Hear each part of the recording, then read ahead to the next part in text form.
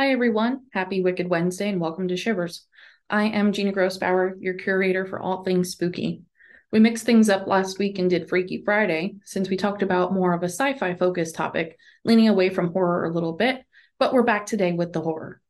Today, we're going to talk about some of the scariest places on the East Coast of America that I have personally visited, where you can visit today, and where you should probably never go. We're going to break things up into territories today, starting with the northeastern region of the United States. Of course, many of you know that I'm from northeastern Pennsylvania, so I'd love to start with some bias and talk about some of the haunted places that I've been to up there. To define haunted places, I suggest that these places have lingering energies or spirits that make the location itself feel off and eerie. I can't necessarily say that ghosts are there for a fact, but I personally believe that there probably are.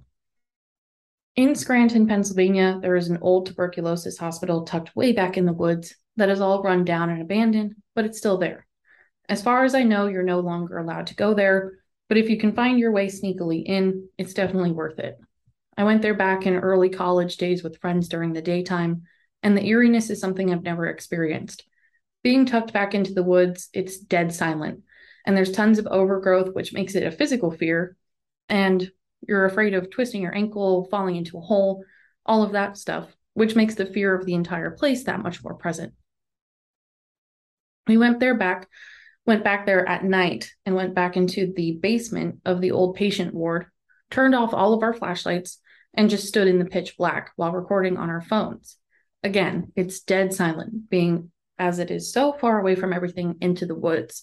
But listening back onto our recordings later on, we heard this noise of boop, boop, boop, that sounded like a hospital monitor going off, but none of us heard it in person. To this day, if anyone asks me about a ghost experience that I've had, that's the first thing I bring up. It was crazy to be there, and I highly suggest going to this rundown hospital if you're able to get in, but don't blame me if you get arrested. Near Hazleton, Pennsylvania, there is a very famous town called Centralia. This was the inspiration behind the Silent Hill movies and remains a mystery to everyone today. This was a big mining town in the early 1900s and has gone from having about 1,000 residents to just 5 within the last 70 years. In 1962, a fire began underground, which caused many of the residents to leave, but the fire keeps burning. Even to this day, if you visit the town, you'll see smoke coming from the cracks of the ground. There's a local road called Graffiti Highway that many have been to, which is now closed due to the road caving in on itself. I've been to Centralia, and it's not so much a spiritual ghost town, but rather a literal ghost town since there's no one in sight. The Graffiti Highway is super cool, and assuming that there are still pieces that are safe, I would suggest checking it out. There's nothing too eerie in the atmosphere here, except the unknown reasonings and the historical facts behind the town itself. Traveling south a little bit more, we get to Philadelphia and the infamous Eastern State Penitentiary. Eastern State Penitentiary was an old prison that operated from 1829 until 1971. It was one of the most expensive prisons to upkeep and held some of the worst criminals, including Al Capone. It's a super cool historical building with tons of stories in the walls, but even the staff acknowledge how creepy and haunting the place can be and feel. Eastern State Penitentiary offers history tours during the day and ghost tours at night. I went to college at Temple in Philadelphia and had to go here for history class, but went back again with a ghost hunting group that I was a part of to experience Eastern State Penitentiary's Halloween haunt. It was super cool to experience the haunt in an actual notoriously haunted location, but I was almost more scared of being in the building at night than I was afraid of the actual haunt actors. Outside of the city of Philadelphia, you'll eventually get to Pennhurst Asylum, which focuses more on the haunt side of old abandoned buildings and feels much more scary since it was the home for criminally insane. But Pennhurst Asylum offers some Halloween fun as well and turns parts of the building into Halloween fun. Pennhurst and Eastern State are both great places to visit for some Halloween fun, or if you're a history buff looking for a neat immersive experience. Eastern State Penitentiary wasn't somewhere that actually scared me or made me feel uncomfortable, but it's a unique place worth visiting. And if you want the scares, go to Pennhurst Asylum. Motionless in White played their quarantine virtual concert at Pennhurst Asylum as well, So check that out on YouTube if you're not one for visiting old creepy buildings in person. Going down the coast, you'll hit Roanoke Island, North Carolina. Way back in 1587, there was a group of settlers from England who decided to colonize here. This was probably one of the most beautiful places to be. Right off of the North Carolina coast, lightly forested areas, gorgeous. This also would have been the very first colonized region of America. However, every single one of the settlers has vanished. No traces of their bodies, all of their objects left behind. The only piece of evidence that can be found is the carved word Croatoan on the trees in the surrounding areas. Croatoan was thought to be the name of the Native American tribe that lived just south of the Roanoke region, so many people believe that the tribe captured and killed these settlers. With that being the most famous theory, we still to this day don't know what actually happened. Were the settlers abducted by aliens? Were they swept out to sea? Nobody knows, but you can go visit the island and see the engravings yourself. I personally haven't been there yet, but it's certainly on my next stop list. Making a small pit stop near Raleigh, North Carolina, you'll find the Devil's Tramping Ground. This is a local camping spot for some and a local avoidance areas for others. Off of a hiking trail in Bear Creek, North Carolina, there's this patch of land that's completely dead in a full circle. Nothing grows there, nothing survives there. Many people have tried to camp directly on this dead patch and have woken up in completely different places of the forest. Other people have left water bottles there and have come back to see them completely gone. No one can explain why nothing grows, but legend has it that the devil walks at night in a circle on this land and takes the belongings that are left behind with him. This is how the area got its name of the Devil's Tramping Ground. Many people believe that their cameras won't work at this point in the woods either, furthering this lore. I'll attempt to give you guys a tour of the grounds in the fall time, so stay tuned for more on this location.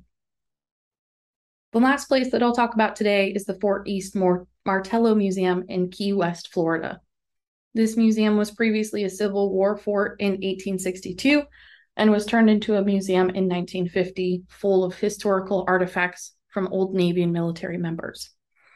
In 1972, it was added to the U.S. National Register of Historic Places. Alongside of the historical items, there's also an entire hallway dedicated to art created by Stanley Papio, whose art is so wild that many people call him partially insane. His objects are made from spare pieces of metal, which makes the pieces look both abstract and slightly scary, and have had many people call it junk art.